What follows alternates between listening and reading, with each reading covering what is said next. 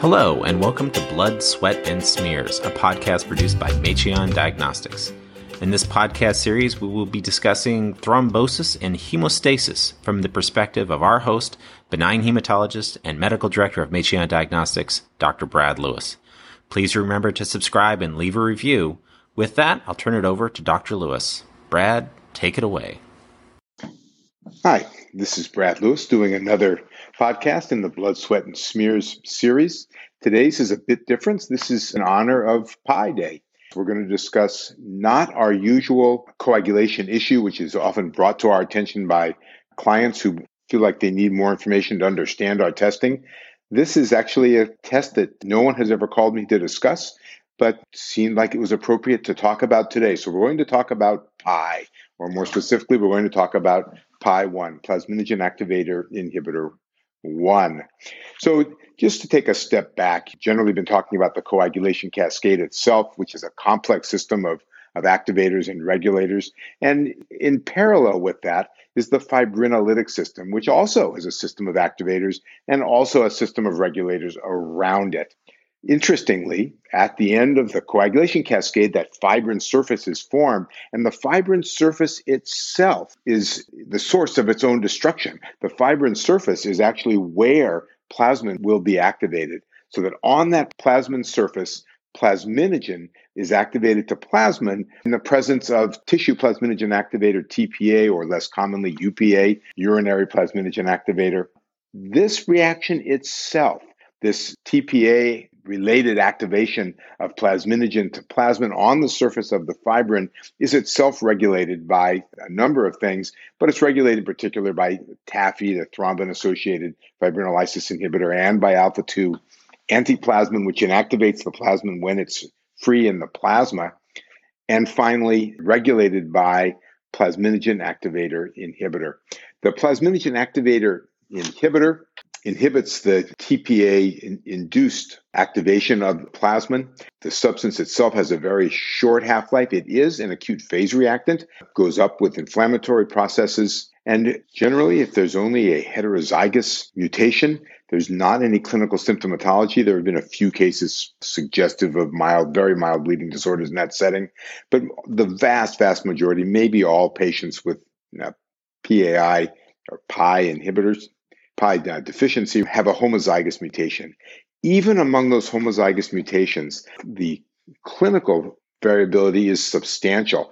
In a series out of the Indiana Thrombosis Center, I think there were about 10 patients who had homozygous mutations in Pi genes, all of them with the same mutation, in fact, and all had unmeasurably low levels of Pi activity and antigen.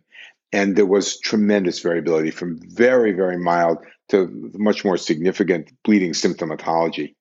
In addition to the bleeding symptomatology, which generally is mucocutaneous, often delayed after trauma or surgery, but in addition to that, there are also obstetric-related complications. And not just bleeding. Although there is peripartum hemorrhage and postpartum hemorrhage seen in these patients, there also appears to be a high rate of miscarriage. Now, let me just say at this point, there are relatively few series of patients with Pi deficiency, so that much of what I say is based on anecdotal reports and very small series. But among those anecdotal reports, it does appear that there could be anywhere from 25 in one small series, 75% of the patients had miscarriages. So there does appear to be an obstetric-related disorder with Pi deficiency. This is not as surprising as it seems. Pi, like so many of the regulators in the coagulation system, probably has extra coagulation manifestations. It appears to be involved in angiogenesis. It appears to be involved in control of a number of inflammatory processes. So the story is still unfolding, but it's not surprising that there are other manifestations to this deficiency. Is it important to find out about it? Yes, it is important to find out about it. You can treat this disorder with fibrinolysis inhibitors. So definitely a diagnosis worth making.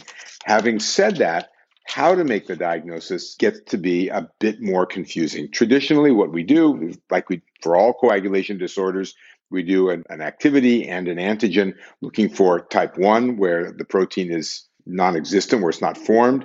The antigen and the activity are raised or lowered in parallel. Or type 2, where the protein is dysfunctional and the activity is very low, but the antigen remains substantially higher than that.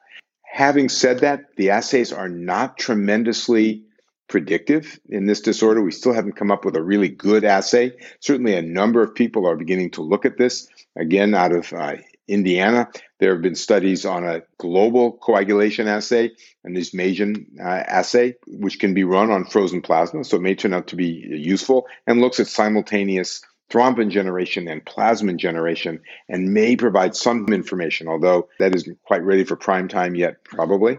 Out of that same group, there's been some data regarding a euglobulin lysis time variant, as well as a TPA resistance assay they've come up with. It may be that one of these assays or some combination of these assays will allow us to better understand the fibrinolytic system. As of now, it remains a bit difficult to sort this out well.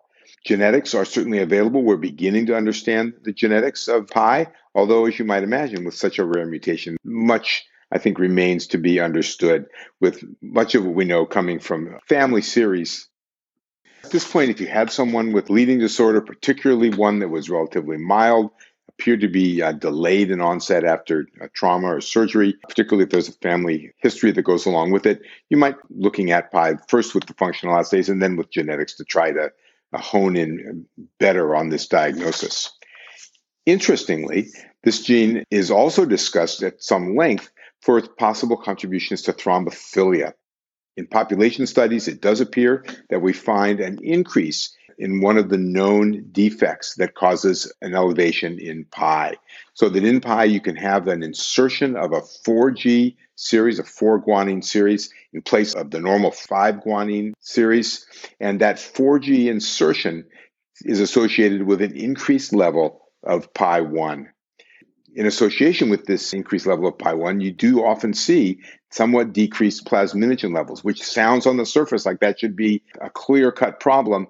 But in fact, if you look at patients with plasminogen defects, you can see patients with very low plasminogen levels who have no clinical manifestations. So elevated PI levels and the associated decreased plasminogen levels still remains a bit unclear significance at this time. It may be that it's necessary to have a second mutation in association with the PI polymorphism, that you perhaps in some series, if you simultaneously inherit a polymorphism in factor V Leiden, or a defect in the MTHFR gene, two very mild contributors to thrombophilia, but in association with PI, that may be of more significance. That again remains to be seen. It is interesting that we do see an increased frequency of the 4G insertion in a number of disorders in population studies. So that in metabolic syndrome, for example, not only do we see an increased frequency of the 4G, but patients who have the 4G insertion also appear to be at increased risk of developing diabetic complications such as nephropathy and retinopathy. In COVID patients, having the 4G mutation seems to possibly predict a poor outcome.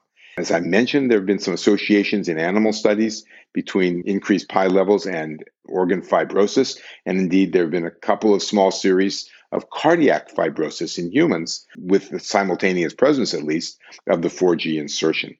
There's also some animal studies suggesting that the increased PI levels may be associated with tumor implantation, and in population studies, the 4G is indeed associated with an increased risk of colorectal cancer in some small series. And lastly, a number of small series have suggested that pregnancy issues, recurrent miscarriages in particular, seem to be in population studies associated with the 4G polymorphism. So we not only have a mild bleeding disorder with PI, but PI is also perhaps gives rise to a number of extracoagulation complications in the metabolic syndrome and organ fibrosis, and may also be associated with pregnancy-related complications. So on that note, let me just say to you, happy PI Day. Hopefully someone was interested in hearing about PI today. Certainly the right day to hear about it. Look forward to talking with you again with Blood, Sweat, and Smears a bit down the road. Thank you very much. That's it for us here at Blood, Sweat, and Smears, a podcast produced by Mechion Diagnostics, your reference lab and CRO specializing in thrombosis, hemostasis, and rare disease. Thank you for listening. And if you have a question or comment, or there's a topic you'd like Dr. Lewis to speak to, please send us an email to bloodsweatandsmears@macheondiagnostics.com. That's MACHAON diagnostics.com. You can follow Macheon at Twitter at MacheonDX. Be sure to subscribe to stay in the know. Share this podcast with clinicians you think might appreciate it. And we hope you'll join us next time here at Blood, Sweat, and Smears.